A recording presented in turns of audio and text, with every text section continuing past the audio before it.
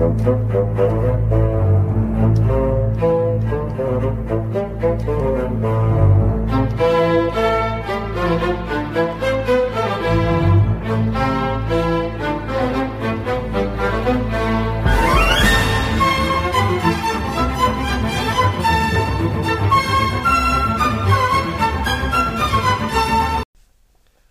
right, folks, welcome back to another episode of Triple G, Ginger's Gridiron and Golf Podcast.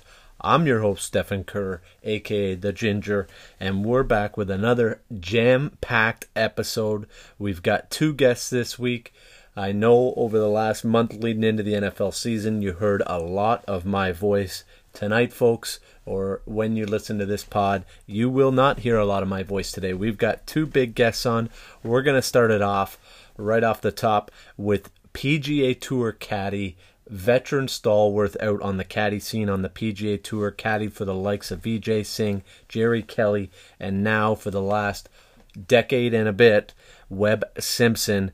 We've got Paul Tesori joining us for a great little chat. And after we get back from break, we're going to do our NFL picks. We're going to talk about what we learned, and we're also going to be joined by a little Vegas insider and in on the lines, and that is Donnie Rightside Seymour is going to join us talking about Week 2 NFL football, what we can and can't learn from Week 1 in terms of putting a few shekels down and making some bets. So without further ado, let's get right into it, because listeners, I want you guys and girls to hear this. This is some great PGA Tour insight we're going to get here from Paul.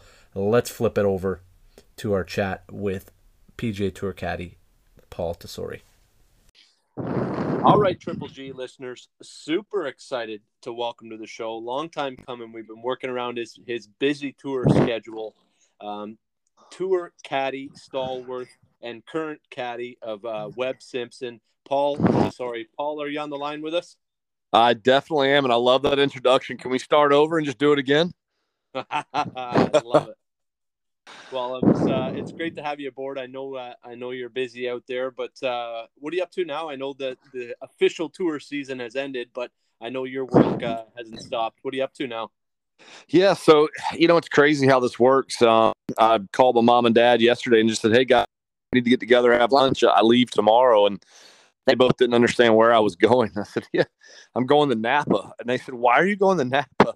I said, "Guys, the season starts this week, and it's incredible in golf now how quickly you just turn right back around and get on the horse." We were obviously quite disappointed to not get a Ryder Cup.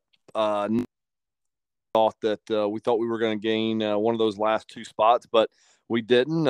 And the good news is you get to turn right back around, come out to Napa, get the year started off strong, and try to get a little momentum. Yeah, for sure. And I know me and you had talked off air, and you were really hoping to get in that nod. Any inclination as to why that didn't come from Captain Stricker? Was it just more on the course setup, and he maybe felt that it didn't suit Webby's game as much as others, or you just think they wanted to give some new guys a shot? More of the second part. The course is going to play pretty fast, which negates Webb's distance problem that he would have on a golf course like that. Now, if the course was wet, yeah, it can be a little too much for Webb to handle, but Webb's driving it incredibly straight right now. Obviously finished the year off with 4 out of 5 really good solid tournaments and was in a good place. Strick said that he wants to give some of these younger guys a chance. That there's a strange stat that I wasn't aware of, but I guess that rookies have fared really well on the American side as far as their numbers go, their record goes. So Strick wanted to get somebody that obviously did have length at the same time, somebody young as well. Being Scotty Scheffler was kind of that last spot. We knew kind of there was 10.5 picks that were gone. Berger was already a big half foot in the door. And I think he helped himself out with a really nice last round at East Lake. I think he shot 5 under. To kind of, I think that solidified it. I still think there was probably a 10% chance that that spot was open, but Berger being a winner, a fearless competitor, that was obviously a good pick. And then Chef, you can't go wrong with whoever you put in our 12th spot. I thought Webb had earned that. We had a rough year as far as health goes, but when he did play, he played better and better as the year progressed. We look at it as we didn't make it to Eastlake. And if you don't make it to Eastlake, I don't really think you have to be on or full leg to stand. Not understanding. And we were the only one that was in the mix that wasn't at Eastlake. And okay. Just one of those, strange years, one of the years where just kind of injury and him and his wife pretty good. They had those long-lasting effects, about 7 months worth. And so he's healthy now, and we're excited to be out here in Napa and get the new year started. Yeah, that's good. That's good. Well, I'll be honest with you. I wasn't planning on starting the conversation that way, and that's totally fine. But I'm gonna dial it back here to your early life here on tour and bring you back to 09, 010, 11, and 12 here. You come out as a university grad from Florida, and you're kind of focused on your own game a little bit. How do you find yourself as a caddy on tour in those early years, and how did that come about? Where did that start? Yeah, so I was a college player, not a great college player. I was a 3-time All-American. We won a national championship as a team at the University of Florida in 1993. 94 came around, had a good year. We finished third. But Coach Alexander always said, he goes, well, you're one of those guys, if I was in a foxhole, I'd want you in there with me. And that didn't hurt me. Nails, and I got about all I could out of my game, but I was maximizing my potential. And I was on a team with Brian Gay, who's obviously been out here for 20 plus years, Chris Couch, who won out here on the PGA Tour. And we actually had 7 guys play either on the Korn Ferry or Tour from those teams. So, it was competitive every day. And I got my tour card straight through in 96, and 7 was my rookie year. And I really struggled. I had torn my labrum and rotator cuff in my shoulder, and I was too young and too stupid, too naive to understand that I could have stopped playing and gotten a medical exemption, and I didn't know that. And so I had this incredible pain that I tried to play through. It actually ended up leading to basically the driver yips, which is when I would get to the top of my swing, my left shoulder would pop, and I would kind of just – so obviously you try to play on this PGA Tour with all you're kind of ducks in a row. It's hard enough, and much less with me physically, mentally hurting. So my tour career playing ended up in 99. I played my last event in San Antonio in 99. I started teaching full-time. And I thought that was the avenue I was going to go. And August of 2000, Vijay Singh called, and me and Vij had become friends. I practiced a lot. I worked a lot. And him and I used to kind of gamble a bunch on the back of the range at TPC. A lot of short game competitions, a lot of, accuracy competitions, distance control, and work hard. And he always liked the young guys. So he called and asked if I wanted to try to caddy for a week. And I'm like, sure. And that week we made a couple of changes in he liked it and he hired me at the end of that week. And that's when it started, was 2000. A little bit of a fast forward. I know I can tell these stories way too long at times, but me and Vij split up in 2003, kind of halfway through the year. Doing well. We were playing well. We were just starting not to like each other very much. And so we decided to save our friendship that we would split it. And I didn't know what I was going to do next. I applied at a local country club, to go back through the program again. There was a that had already established a good teaching base. I was going to teach under him. I even sent out my applications to a local bank just to kind of go that direction. Gary Kelly called me, and him and I ended having a lot of success together. We did the President's Cup team together over in South Africa. Got in the top 30 in the world, and that kind of supplanted my caddy on the PGA Tour with the amount of respect that I got from that, and the reputation kind of increased. And obviously, we make a good quickly that became who I was. Yeah, that's unbelievable. That's a great story. How fun are those team events when you go over to those types of events? you've done a bunch of Ryder Cups with Webby, 12 and 14 and 18, and you mentioned the President's Cup with Jerry. How fun are those events to caddy? Yeah. So I've done 8 President's Cups. I've done 3 on the other side and 5 on, no, I've done 9 President's Cups. So 3 on the other side on the international, and then 6 on the U.S. side. And, for me, the first few being on the international side, it was like a mixed bag of emotions. I wanted my guy to win, and then you develop relationships with guys on that team. And so you just ended up kind of feeling torn. Like, you don't really care who wins. You just care, that you do your best and you try to get your guy to win his match, and that's all you can do. But on the U.S. side was in South Africa 2003. And that was an incredible experience and kind of the team unity. And then Sean O'Hare, I was on Sean's bag when we did the 2009 President's Cup out in San Francisco. And that was as much fun as I could remember having at the time. And 2011 in Australia was the same experience, and 13 at Muirfield. So I kind of put them in the 2 different categories. The President's Cup is a blast. It's fun. It's competitive. It's over 4 days and not 3 days. So you don't feel like it's as physically demanding as the Ryder Cup is. And, the Ryder Cup's a different animal. It's something that I always wanted to do. Was always excited to be a part of. I've done 3 of those with Weber, like you said. And it was a different experience at Medina in 2012. It was amazing. Even though we lost, it was probably the greatest week I had ever experienced in my life. Just the closeness of the team dinners, the breakfasts every morning, the stories. It's something as long as I live. And I know a lot of people look back. I know Keegan Bradley, a friend of mine, he still hasn't unpacked his bag from the 2012 Ryder Cup. So who knows what that looks like inside.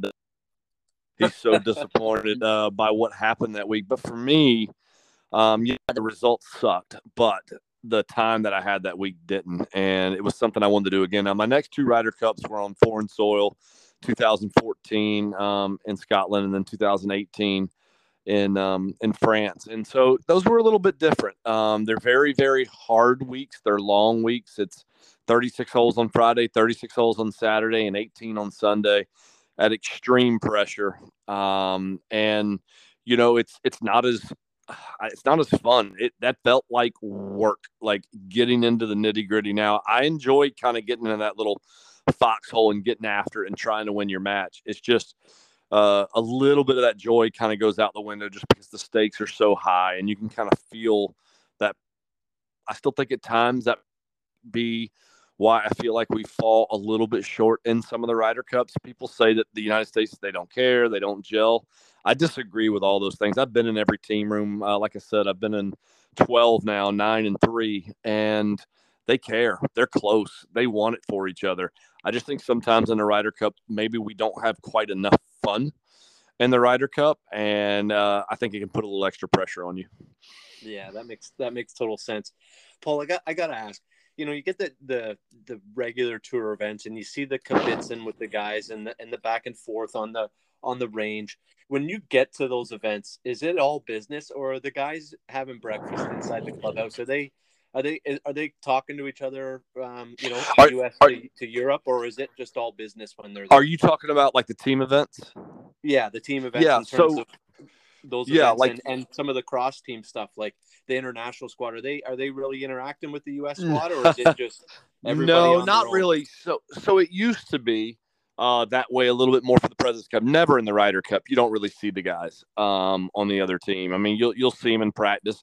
You'll say hello on the way by. You're not going to be rude. You're friends with these guys the rest of the year. You'll say hello, hey, luck, or whatever, something like that. But that's going to kind of be it. With the President's Cup team, it used to be more of that kind of intermingling. The PGA Tour used to run it, and they had us in like the same tent. So you would eat breakfast all in the same place. But Ernie Els this past year, he wanted to change the entire kind of complexity of the way the President's Cup looked. He wanted it to be a lot more of a competitive atmosphere. He wanted it to be a little bit separation, a little bit more separation, a little bit more kind of wrong word. I just think a little bit more of victory kind of mindset.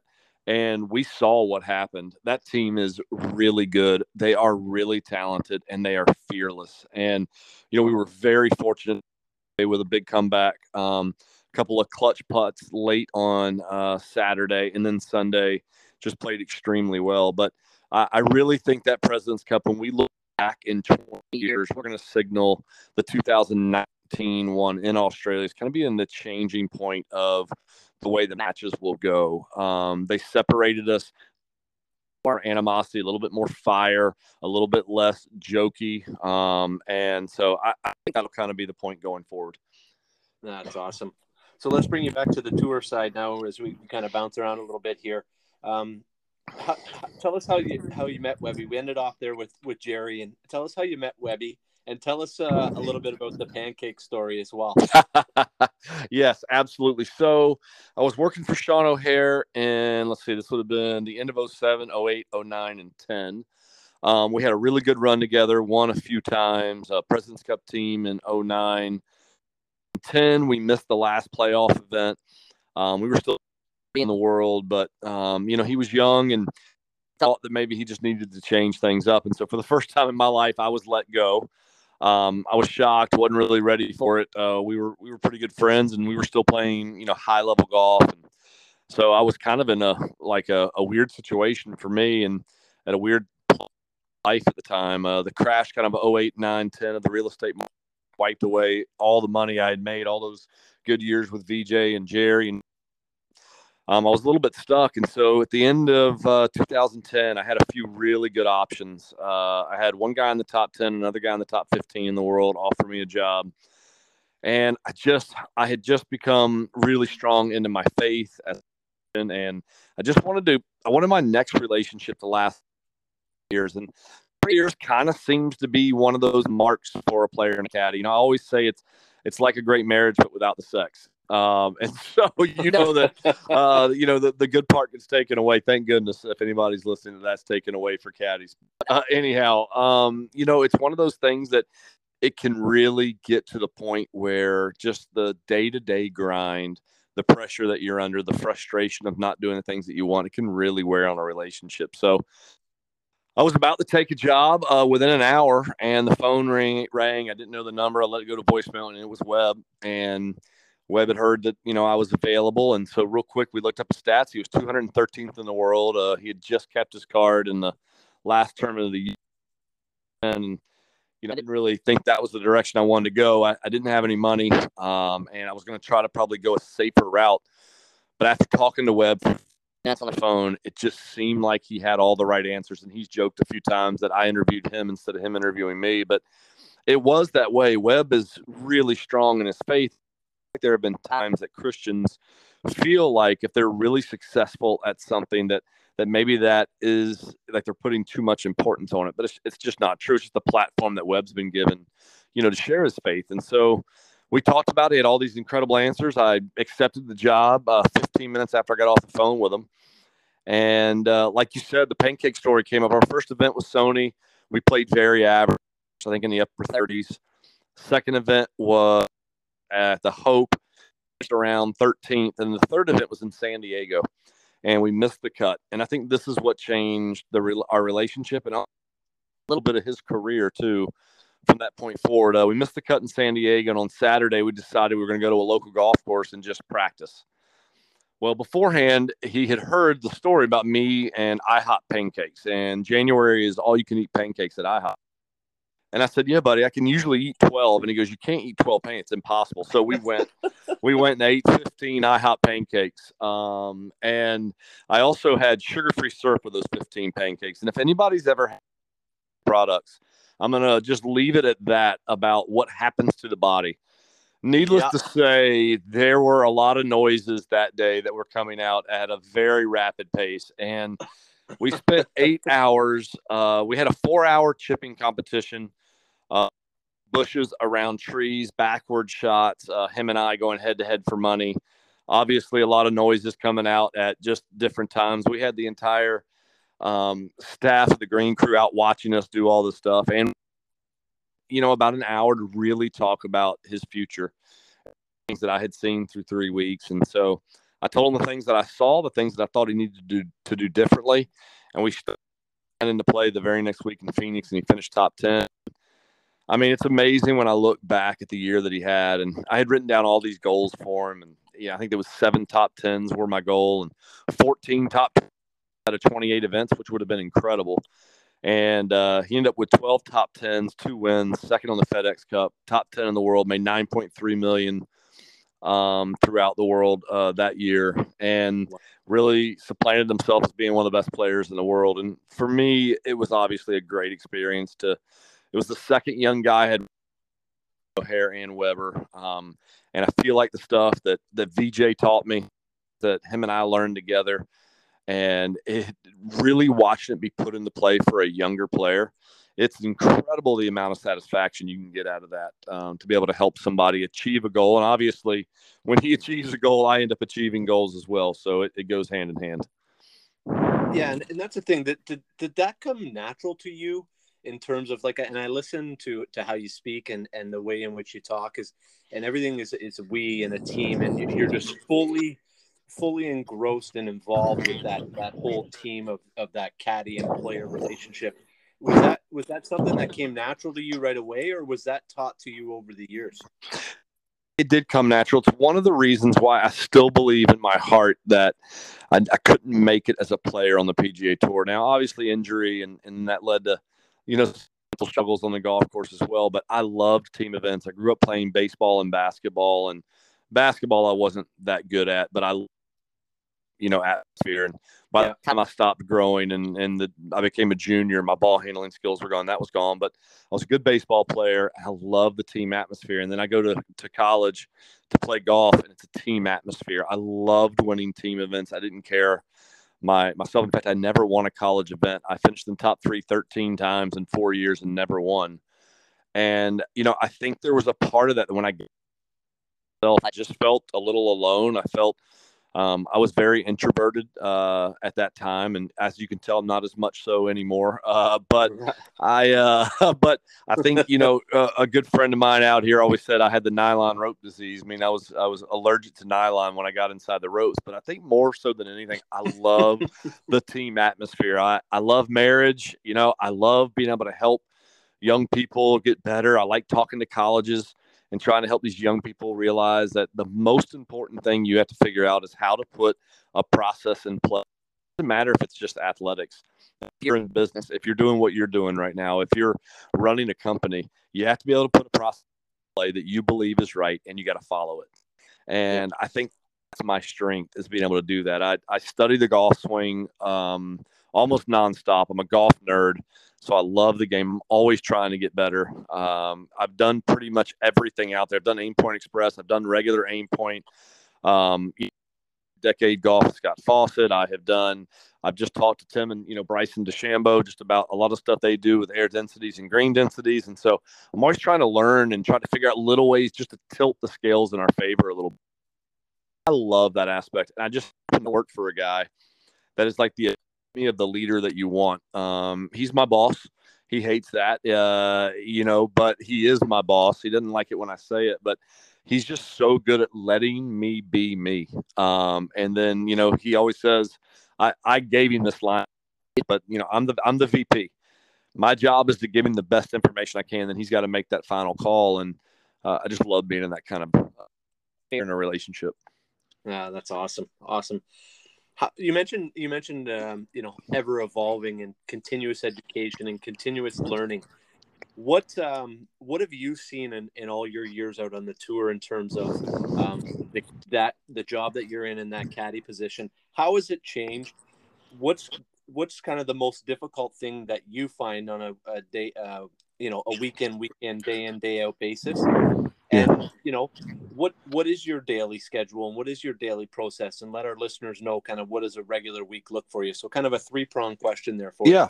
Yeah. Let's start the schedule first and then kind of go into how the position has changed. But, scheduling like today is a great example. I live on the East Coast in Northeast Florida. I got up at 11:45 at night, Pacific Coast time, so East Coast time. Flew to Charlotte out here to Napa, California, landed, got a rental car, into the place, went and got groceries, dropped the groceries off, and then went straight out and got after coursework. And so went back here, it was already almost 9 o'clock back home. And so I'd been going at it for 18 hours and hadn't stopped yet. And, that's kind of a normal travel day throughout the year on the PGA Tour. I'm fortunate enough to know that I know a lot of the golf courses, so I don't have to do as much coursework as I once did. And technology has had a dramatic impact on our job. The books that we get now week to week are so detailed, and obviously we pay handsomely for them to be that detailed, but it's worth every penny because it saves us so much time on the golf course. We've got picture books now, and so runouts and carry numbers that we used to have to. We would be two to four guys every hole. You would see out caddies shooting each other, making sure that we have the numbers, making sure the yardages are correct all the way around, and then we still have the green books at least through the end of 2021, which means a lot less work that we have to do. So I think a typical work day for a caddy is, if we tee off at 8 o'clock in the morning, I'm typically going to be at the course at the latest 6. So you're up about 4:45, making sure you get everything done in the morning, making sure you stretch and then go eat some breakfast and just kind of get ready for the day. You still got to fill out your green book. You got to fill out your pin sheet and make sure that you're dialed in. I think the hardest part of doing what I do for a living is the fact that I have a family. It's so hard leaving. My wife knows what I'm doing. She's an athlete as well. So she knows that I'm coming out here, but the kids don't care. They want daddy home. And I think that's the hardest part. My daughter's 16 now. I've missed a lot of her, and that's been difficult. And my son's 7.5 now, and he doesn't care. He just wants me home. And I think that's been the hardest part. And I think the kind of last part is the trickiest part of being a caddy is just the continual condition change that you have from day to day. Like this week will be in the mornings when it's 55 degrees, Webb's probably going to hit a 5-iron 185 yards. And by the time the afternoon comes, he's going to hit that same 5-iron 200 yards. And it's kind of like constant, move numbers up hole by hole. If he hits a 5-iron on the 10th hole in the morning, and it goes 185. Well, by the time we get to the 15th hole, it might be going 192. And by the time we get to, if we made the last hole, it might be going 198. And the problem is that distance control is so important because these guys are all so good that you have to be on top of that. And sometimes there's not a rhyme or reason. And I think that's why more and more I'm trying to go down. Again, Tim Tucker, who worked for Bryson DeChambeau for all those years. He spent about 2 hours with me last week and just trying to figure out, you can never figure the game out, but you can try to make things make sense. And if I can do that more and more and more, then that would be good. And then the last part was, how has the caddy profession changed? And it's changed. It looks completely different than it did 21 years ago when I started. First of all, the level of caddy has gone up just immeasurably. It's incredible, the talent level now. And it doesn't matter if it's just sports, anything in business where there's more money, you're going to have more people vying for those positions. And that's what you've seen. When I first came out, a winner's check might have been $300,000. And now we're going to be looking at a lot of winner's checks, 1.5 million or more. And so that's a lot for a caddy there. And, even of just a good solid year to keep your card now is going to take. And so, a guy caddying for the 125th guy on the PGA Tour, he can still make a good living now. And you used to not be able to do that way back in the day. You'd have to 3 or 4 caddies into a Motel 6. Guys would bring a cot, or they would bring a blow-up mattress and blow it up, and that was the only way to make life out of it, where now we can afford to stay places by ourselves. And we know how fortunate we are, but it's incredible to me too, these young guys that come out, how hungry and humble they are as caddies. I've gotten, I would say, 40 different phone calls in the last 10 years from young caddies just asking me questions about how to get better, how to grow situationally, how to do things different. I was I guess, I don't know if arrogant, prideful, I don't know what it was, but I wouldn't have called and asked those questions when I first came out. And, I look back now, and I think probably for a couple of reasons, there's only a few guys I really would have probably thought I could learn from. And I think the second part was just a little too prideful. But yeah, the caddy profession it's in a really, really good place. That's good to hear. And I guess it rides with the tide with the, as the players start to elevate them, and with the Tiger effect, everything just kind of moves up. That's it. Who's the one person, Paul, that you can think back of over your career? You've probably watched thousands upon thousands of guys hit balls on the range, and all the pairings with Webby and Jerry and VJ. But who's the one player that you've seen hit a golf ball, or heard, or that sound that it makes, that you kind of just in your mind at that moment, like, wow. Like I know you mentioned, doing my research, Tiger Woods at number 7 on Cog Hill was the one shot that you kind of were like, oh my God.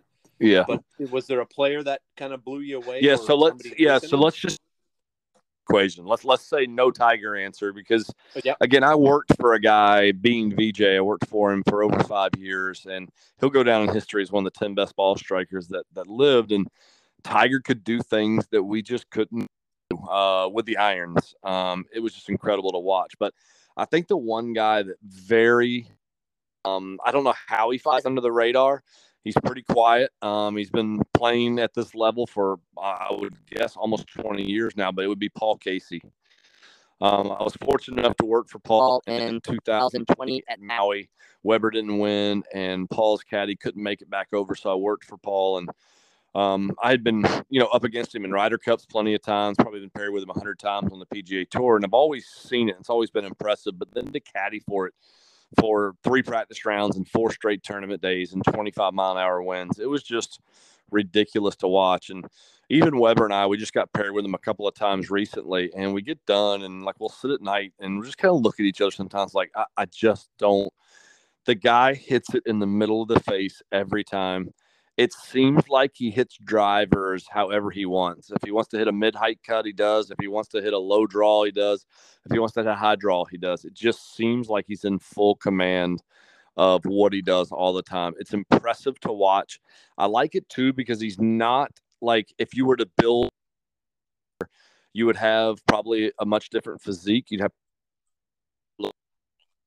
obviously his nickname is Popeye, those big old forearms that he has. But Paul's got a little bit of that old school setup with the rounded shoulders. He's doesn't have that really back like a lot of these young guys do, and I think that's why Paul's never really battled injury. There's a lot of things that he does, I think, that should be mirrored.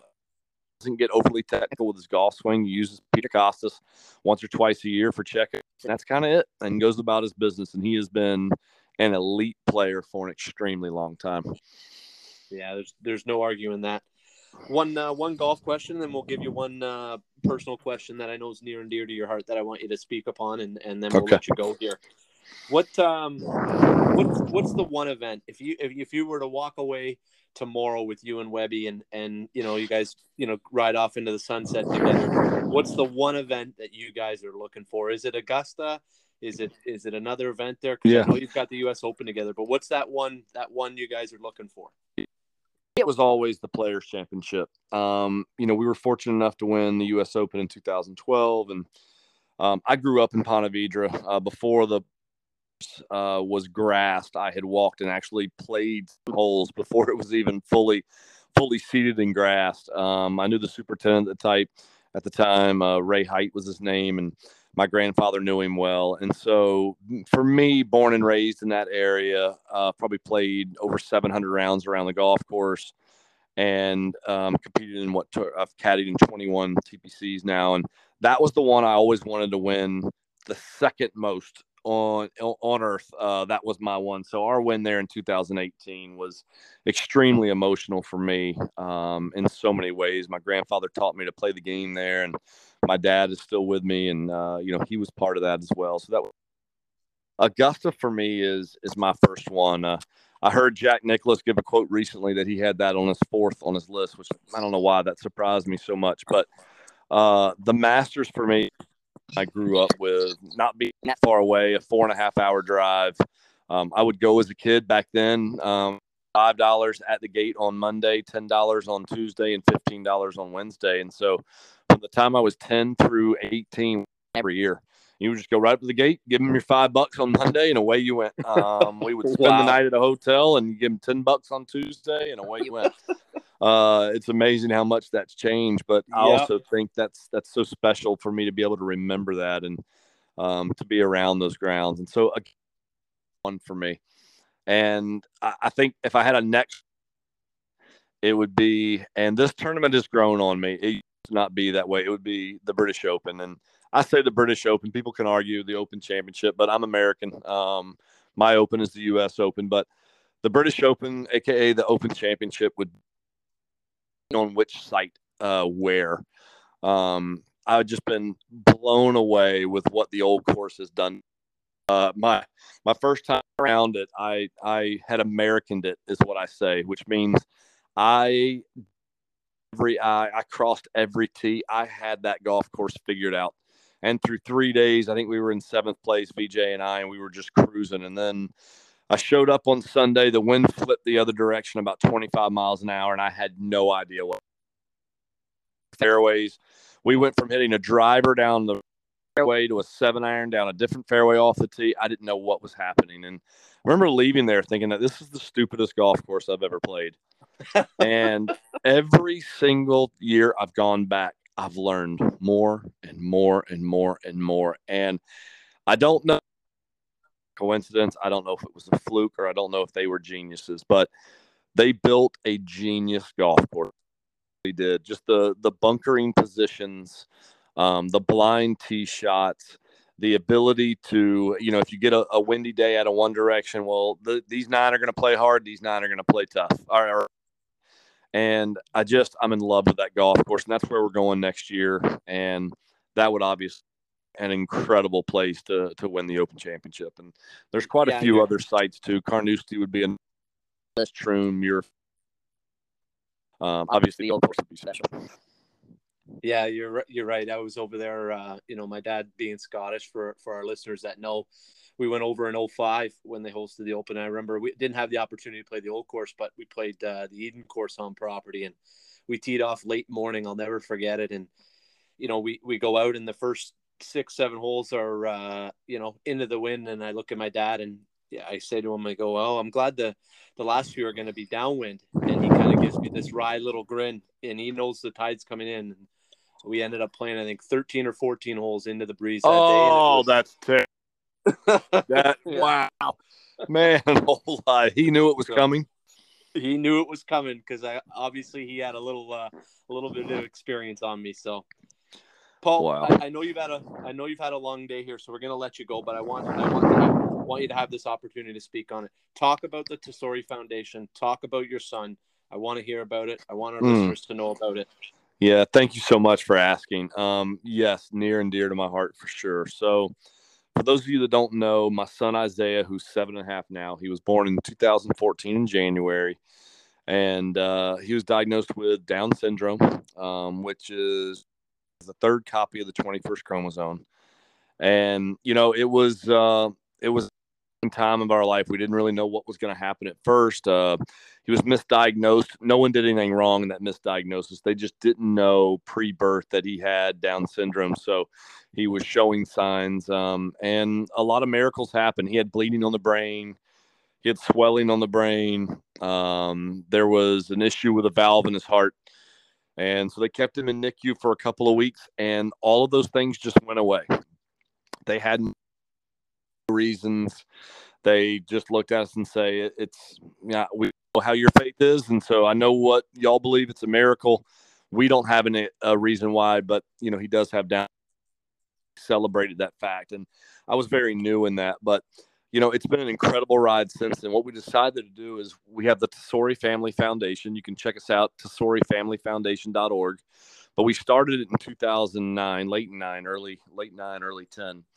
And, we really didn't have a permanent place to put money. We just really focused on homeless shelters at home. We focused on food banks at home. A cool thing called Christmas Tree Angel, which is where we surprise some homeless families. We do 25 families each year, mom, dad, and all the kids, and we surprise them with presents. They write down what they want from Santa.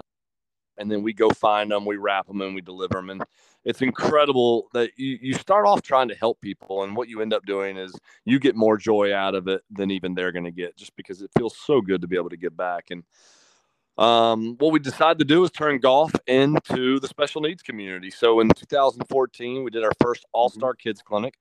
So we do a clinic, 25 kids with special needs, one-on-one instruction with PGA Tour players, caddies, coaches, and the local first tee.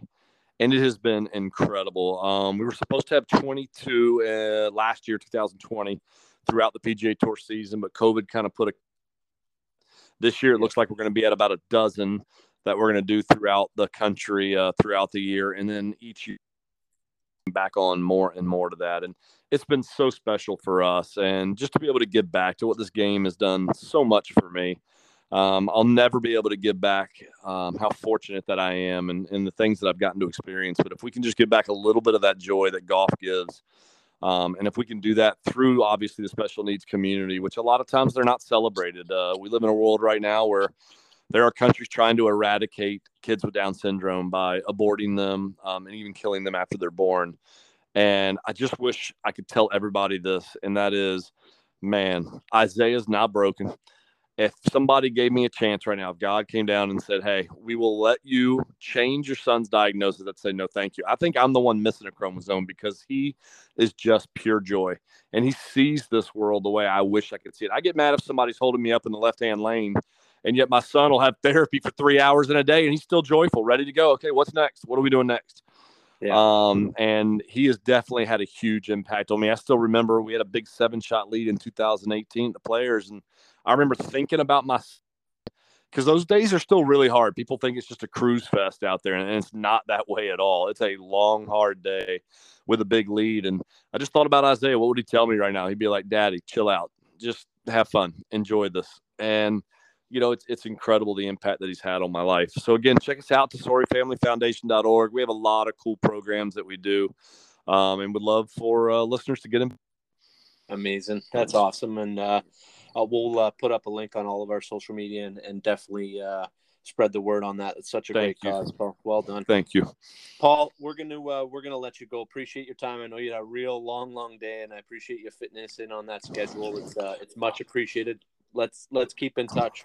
I really appreciate the questions. Were awesome. I loved being on. Good luck to you as you continue to grow. And hopefully you will. And maybe if we can pull off one of those big wins again, we can do this again. Amazing. Thanks, Paul, right. And go get some rest. All right, I will. Thank you. Bye-bye. Absolutely. What a pleasure. What a chat that was with Paul. All around great guy. Some real cool stories. Perfect timing in terms of the Ryder Cup. I talked off air with Paul in terms of what could happen here, and we didn't get too much into it, but don't count out Webb Simpson just yet, folks. If Brooks Koepka can't play, Webb might be the next guy on the slate. I think it would probably be in that him, Billy Horschel, or Kevin Na type of scenario, and I think there's possibly a reason why Webby's out in Napa right now playing, and that is to keep sharp just in case Brooks can't go. Then you can call him up to Wisconsin and Kohler to get in there at Whistling Straits and get ready for that Ryder Cup.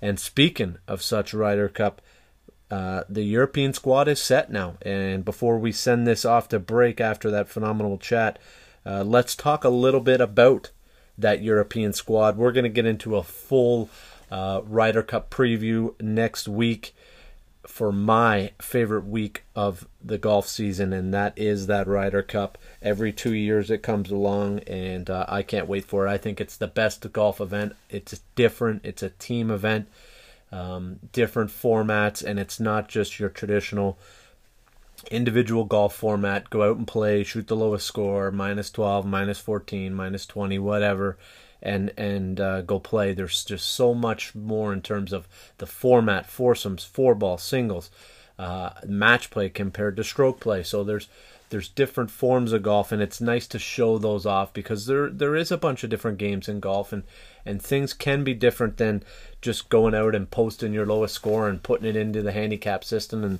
and talking about what you shot and where you can improve and all that stuff. There is some fun to be had out there with some different games, and I wish more amateur golfers and more advanced golfers got into it, other than just going out and playing your own ball every single time and probably playing one or two tee decks back from what you actually should.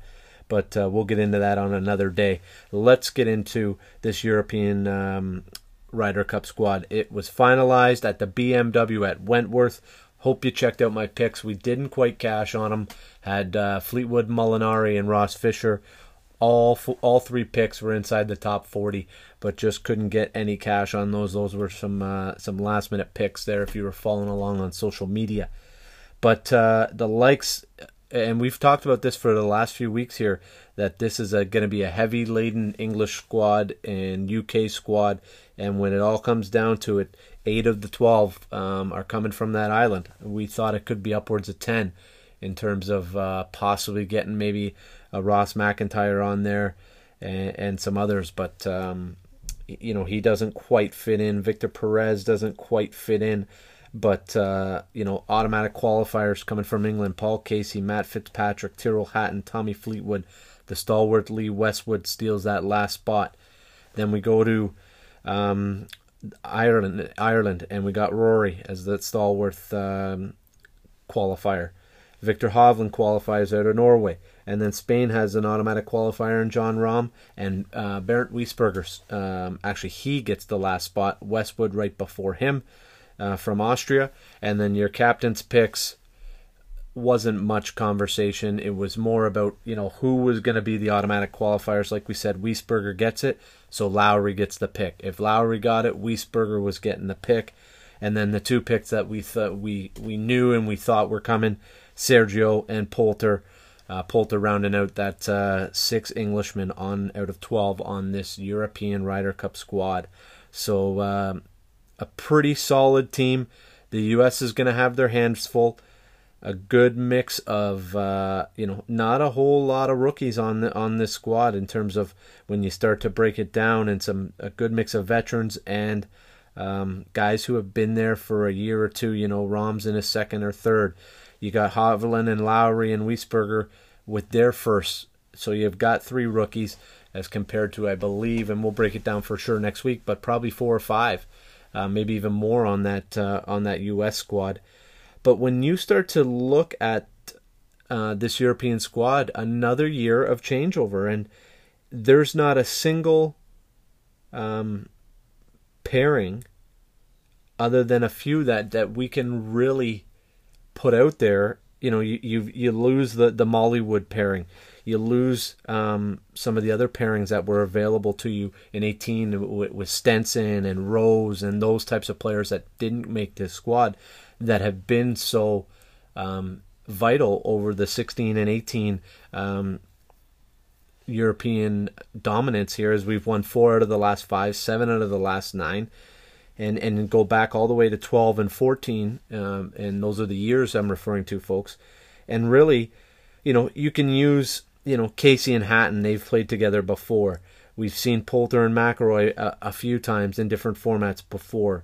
We've even seen Poulter and Rahm once in 2016. We've seen McIlroy and Sergio. But that's about it in terms of traditional pairings that we're going to see. You're not going to see your Casey and your Rose, or your Stenson and your Rose anymore. Those pairings are gone. So when you start to break this down, I think you're going to get Casey and Hatton. I think you're going to get Fleetwood and Fitzpatrick. And you're going to get Poulter and McIlroy. Eventually, you'll at one point in time, I think you'll get McIlroy and Lowry. I think it just means so much to those guys. I think you'll get Rahm and Sergio possible on this one.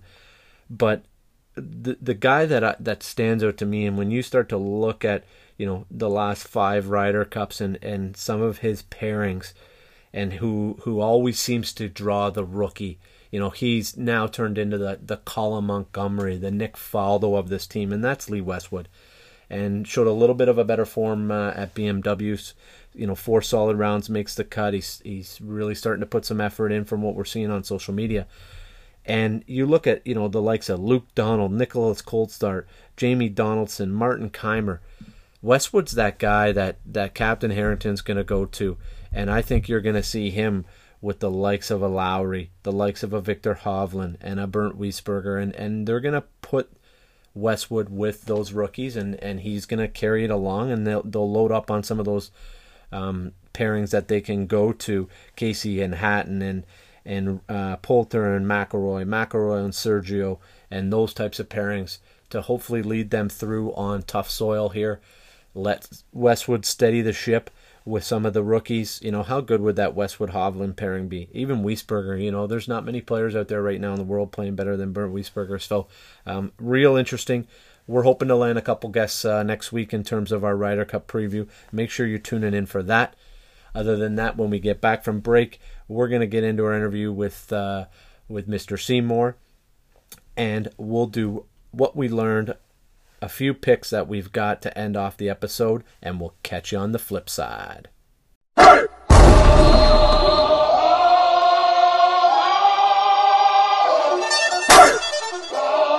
comes the, y'all don't really want it like that. Yeah. Here comes the,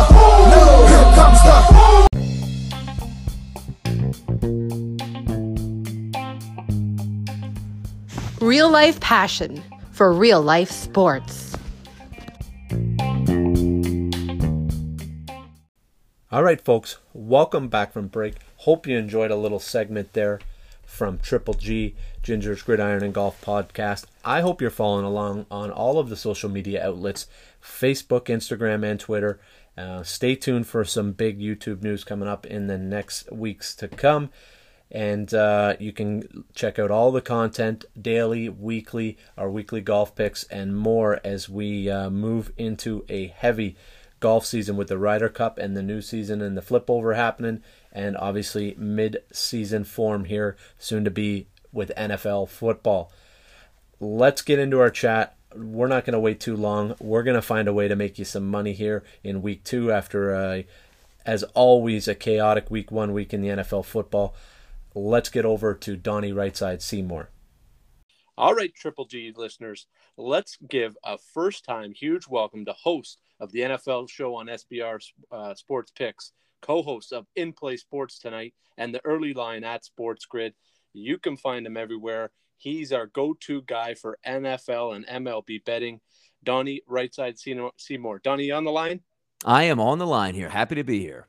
Beautiful. I appreciate you coming on. I know you're a busy guy here as we just finished up week 1 and you're starting to get ready for week 2 and the NFL season and MLB playoffs, but appreciate you coming aboard.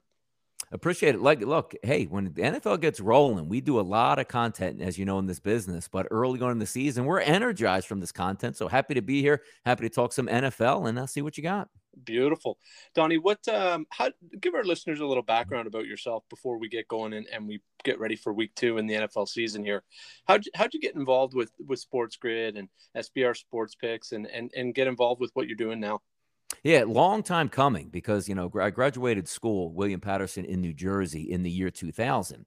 Went right into the finance business, spent about 7 to 8 years in that business, then went into business for myself, bought a couple hoagie shops here on the East Coast, managed those, ran those for a couple years. But I've always had a passion, Stefan, for the sports gambling business, but particularly sports content. And when I went to school, I didn't go for mass communications or anything like that. I was a history major, expecting probably to be a history teacher in high school, maybe coach some football and do things like that. But career paths took a little bit different direction. The finance business was hot back in the early 2000s, got into that, made some good money, which allowed me to do some other things in life. But I have to say, getting into this business, and I always recommend the people out here, if you have a passion for something, always go for it.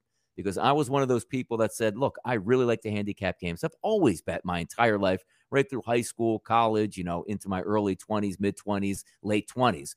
but I wanted to see if I can make a go at this thing by handicapping games, trying to make a name for myself. So doing shows early on the Spreaker application, Blog Talk Radio, Stefan, I didn't care if anybody was listening to me at all. I just wanted to practice and truly see if I liked it, because I did have a life already set up with a couple franchises. You can't just jump into one thing if you don't have the passion or think you can make it. So in 2016, I finally sold my businesses, but all along, I was getting into the business. And what I mean by that is entering in, buying your first, laptop for programming, buying your first camera, teaching yourself how to use YouTube in 2011, 2012, doing your own videos, editing your own videos. Even as I said, again, if nobody was watching, I was always trying to better my craft. Came up across a group with Trend Betting, joined up with them. I've always had my own pick selling sites for the past decade, but content has been very good to me lately. And I still do have my websites, but don't charge anything like to give my information now out for free, because the content business basically handling the rest of my bills. But if there's one thing, Stefan, I can say to your audience out there, if you're interested in the sports gambling business or handicapping business, always bet on yourself, bet on your craft, invest in yourself, whether it's laptops, whether it's microphones, whether it's, TV packages or multiple TVs and monitors. Invest in yourself, because if you believe in yourself first, other people will believe in you. That's great advice, Donnie. I'd love to hear that. Donnie, let's flip over now to the the gambling side and the betting side. We come off of a hot week one here. What were your guidelines going in, or what were your kind of rules to yourself, or rules in general that you use in any season, and maybe specifically here in 2021 in looking at the NFL? Is it, lean a little bit more heavy on the home dogs? Or do you feel you got an edge on game totals? Is it props? Is it in-game stuff? Where did you feel 2021 you were going to be able to make some action?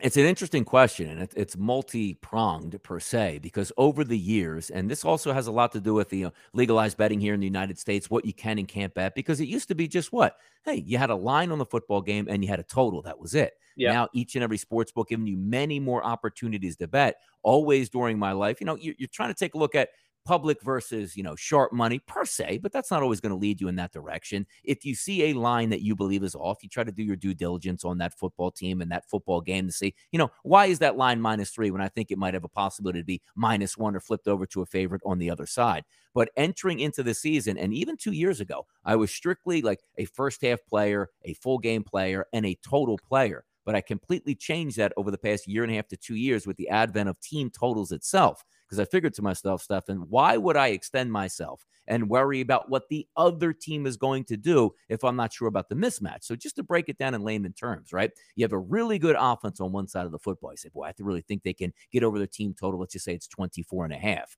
Yeah. But the game total is 47.5. So now I have to handicap the other team's offense, the defense of my team that I'm betting, and also the other team's, defense as well. So it's a little bit simpler here. But again, a couple years ago, we weren't able to do this. But with the advent of team totals, I've sort of switched what I like and what I can pay attention to. Now, you also brought up a good concept here, like the home dog and whatnot. What's different between 2020 and 2021, of course, will be the fans are back in the stands now. So if you had a home dog, what's the reason a lot of time we like a home dog? Tough environment to play. You go in, there's 65,000 people cheering against one side. They had to travel. They have to put up with the crowd. That wasn't the case last year. So even when it affected my team totals, because if I have a game, let's just take specifics, not even this week here, a team going down to play New Orleans in the Dome. We all know it's one of the best home field advantages, similar to playing at Kansas City, at Seattle. You have to factor into that handicap and whether or not it's just the team total or just the game total outright. We didn't have that last year. So you can go into each and every situation with impunity saying, hey, Pittsburgh's going on the road to play Kansas City. It doesn't really matter all that much other than they're going to sleep in a different bed and have to travel.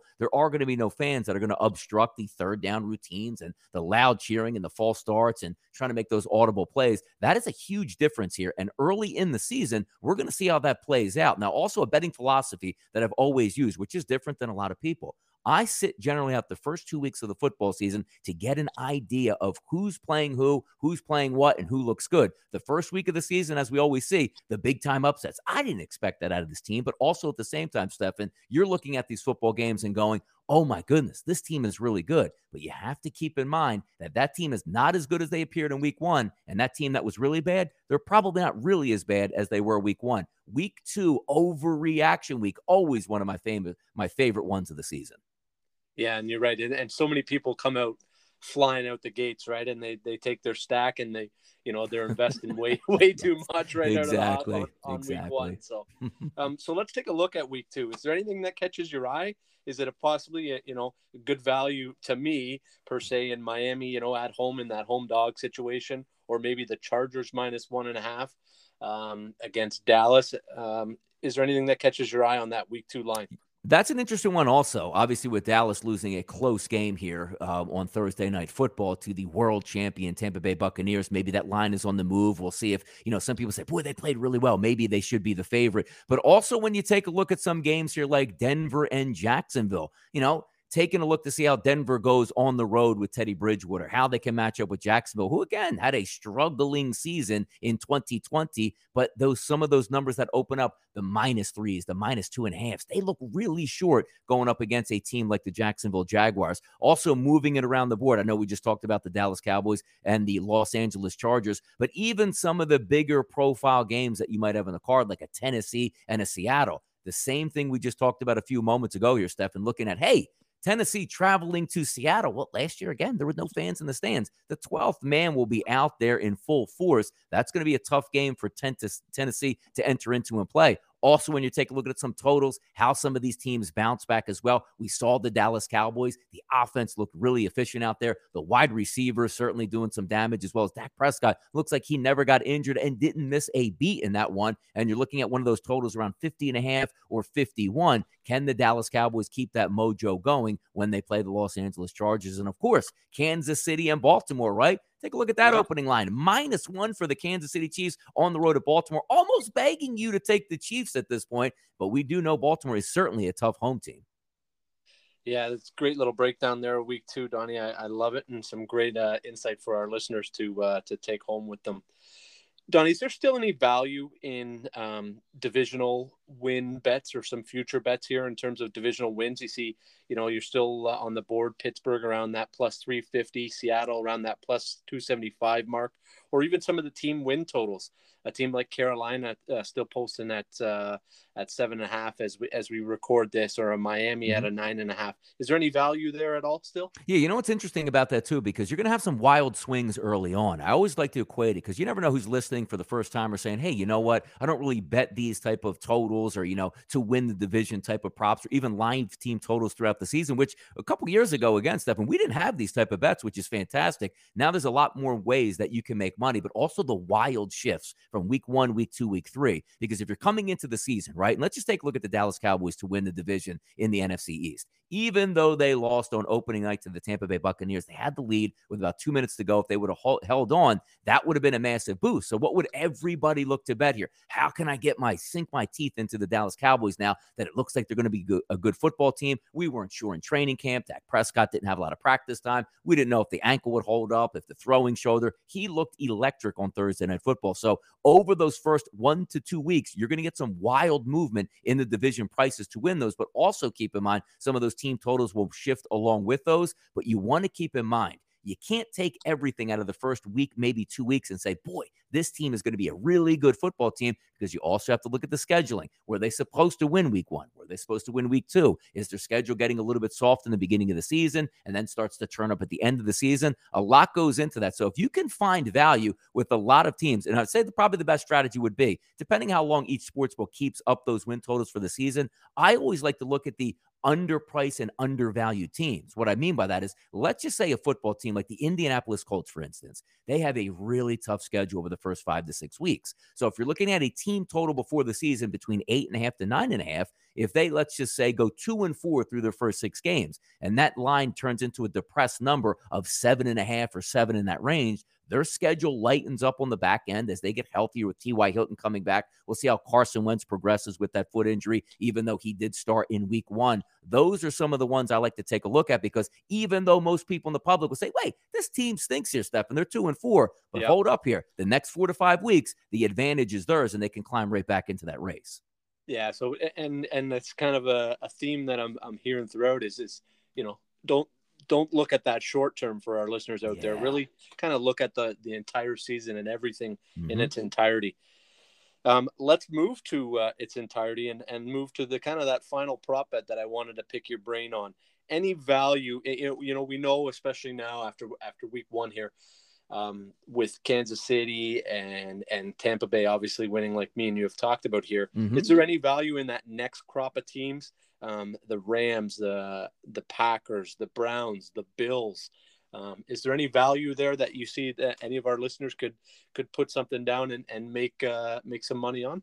Yeah, if you take a look at the seasonality on a whole, right, everybody's going to look towards the Tampa Bay Buccaneers. Everybody's going to look towards the Kansas City Chiefs. So usually as value bettors, if you want to bet them, that's fine. They're paying like 5-1, 6-1 in that price range to win the Super Bowl. But we always like to say, hey, if you're going to hold my money, right, Stefan, for 6 months, I want to get a really nice return back on that. Let's look more for the 10-1s, the 15-1s, and the 20-1s. The one thing that you do know is going to take place here, the Green Bay Packers are going to be a very good regular season team. We see it time and time again, but something happens to them in the playoffs, like reaching the NFC Championship game, losing to Seattle, losing to the 49ers. You saw last year on their home turf, losing to the Tampa Bay Buccaneers. But they sit at like a 12-1 price here. The Rams at 15-1. I have to say, in the NFC West, that's such a tough division out there. You have 4 teams legitimately that can make a case for either A, winning the division or possibly getting to the playoffs. So if you come out standing and battle tested from that division, particularly the Rams at 15-1 with Matthew Stafford, with a great play caller in McVay, those are the teams I like to look out for. Also, I can't tell you how high I am on the Cleveland Browns. Just 2 years ago,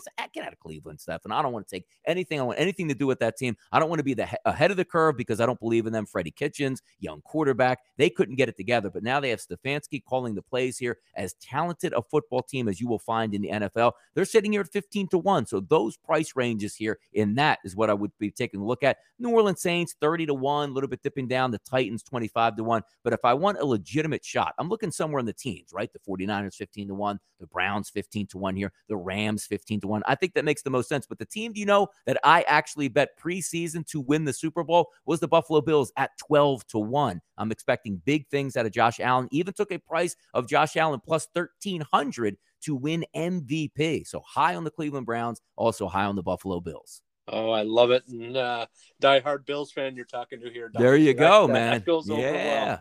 well. So I'll end it off with this because I know you're an MLB guy and we're north of the border up here in Toronto. Yep. Our beloved Blue Jays. Woo. Are they gonna make the playoffs? And is there any value or is there anything on that board? I haven't had a good look at it for them. Is there anything on the board for them that kind of tweaked your interest? I'll tell you what's really interesting here, because you're right. If we would have did this conversation about 2 weeks ago, I said, hey, just enjoy the rest of the baseball season. Then, football season will be here. You don't have to worry about it for the Blue Jays. But they are absolutely scorching hot at this point here. So if we're taking a look and saying you want to go for a deep dive, right, and you want to say, ride the hot hand throughout September. If the pitching stays the same, Vladdy Jr. ends up, 50 home runs, which is definitely a possibility here over the past 3 weeks. They're looking at 18-1. That's not even to win the World Series. That's just to win the American League. So when you take the hot hand and ride it out, if they do make the playoffs, they can do some damage in there, because when you take a look at the Tampa Bay Rays in the same division, very good baseball team. They only pay $270. The Houston Astros plus 200, the Chicago White Sox plus 280 to win the American League. But it's interesting to me because the Yankees always have that Yankees tax. They're sitting about a 7-1 price. But if you look deep down and say, hey, if that lineup continues to bang around with those right-handed hitters for the Toronto Blue Jays, why not take a flyer on 18-1? Because even once you get to the playoffs, if they do make it, you can hedge out and still make a profit at that 18-1 price. Hey, Toronto Blue Jays, red hot. They stay hot. Watch out. Oh, I love it. Donnie, we'll let you go here now. Let our listeners know where they can find you, where they can find all the amazing content, and let our listeners know. Yep, fantastic. On Twitter, if you want to give me a follow here, at RightSideVP. Always tweeting throughout the day. Love the NFL, love Major League Baseball, but obviously just a sports fanatic here. Also doing some great things, working with some really good companies at Sports Grid. Both myself and Kevin Walsh host the Early Line. That's 7 to 9 a.m. Monday through Friday. Then we come back on the air on Sirius Satellite Radio, Channel 204, right on Sports Grid with In-Play Sports Tonight. Have a great time just going back and forth in that one. And also with SportsBookReview.com during the day, Major League Baseball show, as well as the NFL show. Can't wait to do those big shows on the weekend. They're a lot of fun to do, but content business, Stefan, has been very good to me. And as I like to say, I'm just happy to be here. Oh, I love it. Well, Donnie, we'll check back midway through the season, and I'm sure you'll have some more tips and some good guidance for us in terms of placing down a few shekels or better too, as I like to say. And I appreciate you coming on. So good, man. Thanks. Good luck with the podcast out here. And certainly, anytime you need me, just give me a ring. Some great advice there from Donnie, and some great rules and guidelines as to what you're looking at, how the gambling scene's changed, how to possibly get into the gambling scene. And really, we're going to use Donnie throughout the season there and really start to dive in on some of these lines. And as we move forward in the weeks to come, he'll be kind of our go-to guy for talking Vegas lines and putting a few bets down on some weekly NFL football and some future NFL football as well. But before we end this episode off, we'd be suffice to say, if we didn't figure out what we learned from week one or what we were reminded of, and throw you over a few lines, and we'll send you on your way here for this week's podcast. What we learned. I learned of three things mostly in week one of NFL football, and I think we're all reminded of the volatility of what can happen in week one, and why I reminded you and Donnie reminded you to lay low maybe on week one, week two in terms of betting, in terms of overreaction to your fantasy, to any sort of thing like that you're involved with week one, and that's just the volatility. But what we did learn is that Tom Brady and Patrick Mahomes are still the best, and they are still the top two dogs in this league to beat. You look at the likes of Josh Allen, Baker Mayfield, Trevor Lawrence, Zach Wilson, Mac Jones, Lamar Jackson last night on Monday Night Football, all losing. And when you talk about some of these big-name quarterbacks and the next echelon of quarterbacks to challenge Brady and Mahomes, the only one that really took it down was Justin Herbert and handled his business, rhyming off 7 straight first downs in Washington to round out that win and putting a knee on it. That impressed me. Other than that, Allen sputtered. Baker, some would say, blew it.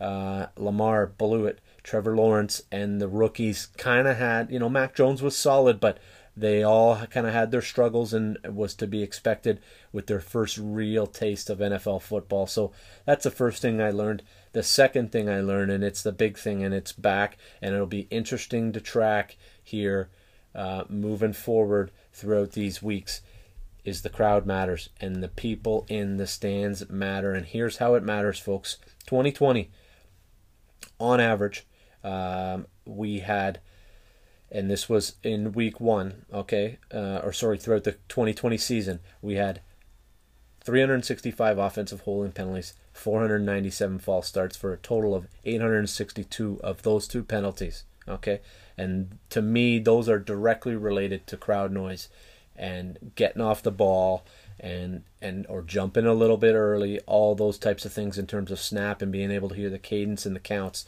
on that line of scrimmage. That averaged out to about 51 per week. Going into last night, and I know there was a few more, so you can add a few more to this total because I'd done my research before last night's game. 38 false starts penalties, 38 offensive holding penalties, for a total of 76 already. That's 1.5 times, and you add on another 4 or 5 last night, so you're already at 1.5 times those two, on pace for well over 1,300. That's gonna, and I know there's an extra week in there, but remember, folks, we're only averaging 51 of those per week. So if you add 51 onto that 862, you're a little over 900. So we're on pace right now for over 1,300 total penalties, false starts, and offensive holding, directly related to crowd noise. And we've seen that across the board, from Buffalo to Cleveland and Kansas City, and some of these places that these crowds like to get nice and loud, and it directly equates to the scoreboard. And when you look at it, the lines were set, a lot of 48s, 47s, 51s, 50s, 10 out of the 16 come in at under. That's 66%, almost there. So that's significant in terms of Vegas and what you're seeing there. Anything at that 56 and above rate, that's a significant advantage. And we'll see if these lines change over 2 or 3 weeks here, if they're going to stay fast with these lines. And the last thing I learned, some of these teams got to find their identity and find it real fast. And that's the Tennessee Titans. We've talked about that with Julio Jones only you're going to make that trade for Julio and you target him 6 times. This is that thing I was talking about. Where is their identity? Who's going to get the ball? When are they going to get it? The Buffalo Bills, are we going to continue to throw it 51 times and drop back 60 plus times? There was really only 2 or 3, maybe 3 or 4 design play calls for Josh Allen to run. The rest was some scrambling, ducking out, getting that. So to me, they lined up and went to pass the ball 60 times. Minnesota Vikings, 49 times for Kirk Cousins. Dropping back to throw that ball. Green Bay, what's your identity? You got the two-headed monster in Jones and Dillon. Are you going to continue to run the ball, or is this going to be the Aaron Rodgers show, and is he going to try to take over and change this thing on his watch? So a few teams that you've got to continue to look out for. Baltimore you can throw in there as well. What's your identity? Are you going to try to figure out how to continue to run the ball, or are you going to, let this be in the hands of Lamar Jackson and that passing game that's got a few more weapons this year? So real interesting to see. In terms of lines, I'm going to send you off with a few here. Donnie got you a few. We're not going to be able to hit them all this week because of our 2 great guests and our amazing interview with Paul. But I like the Washington football team to rebound against at home Thursday night against the New York Giants, -3.5. I like Miami. I said this in the interview with Donnie, plus 140 at home. I see Buffalo starting this season out. You guys know, listeners, I'm a diehard Bills fan, but I think it's going to be good for the Bills long term to get punched in the mouth a couple times early here and then be able to rebound with a little bit of a lighter schedule moving forward and at the end of the season. But I like Miami to send the Buffalo Bills back to Orchard Park 0-2, plus 140 at home. I also like the under at 48. I think if Miami wins this game, they mud it up a little bit and keep that high-powered Bills offense under 20 or around 20. Miami's right over 20 or just around 20 to keep the under, and good value at plus 140. I think the Bengals are worth a look against the Bears, folks. I don't think we see Justin Fields quite yet. I think Joe Burrow has found his formula. Really impressed me against the Minnesota Vikings. Great value at plus 130 there. Also, I don't mind him at plus 3 on the spread as well. Love New England against the Jets. I know it's on the road, -5.5, but I see them winning by a touchdown. Mekhi Becton gets hurt. The injuries are starting to pile up against the Jets. We know that this isn't a deep squad. They have added some pieces, but that blind side will be open for Zach Wilson. New England's got a good front 7. They're going to be able to get home against this kid, and Bill Belichick just flat out doesn't lose against rookie quarterbacks, even though he's got one of his own. And I see them winning by 6 or more and covering that 5.5. I do like the Chargers at home against the Cowboys, -3. 55 is the point total on this one. I'm gonna go with the week 1 early trend here. I'm gonna hammer the under as well, and I think Minnesota starts 0-2, -4. I think Kyler Murray gets off to a hot start. Game total's 51. I like the Cardinals -4. At worst, I see them winning this game 27-23. 28-24. Both good offenses. I think they'll see some scoring, so I'm not convinced on the under. But those are 6 games that I like as well as the games that Donnie provided. Folks, what a great episode. Hope you enjoyed it. Hope you enjoyed the guests. Hope you enjoyed a little break from my voice. We're going to catch you next week with our Ryder Cup preview. Make sure you're following along with our picks each week on Facebook, Instagram, and Twitter. And we'll catch you next week, and enjoy week 2 of NFL football.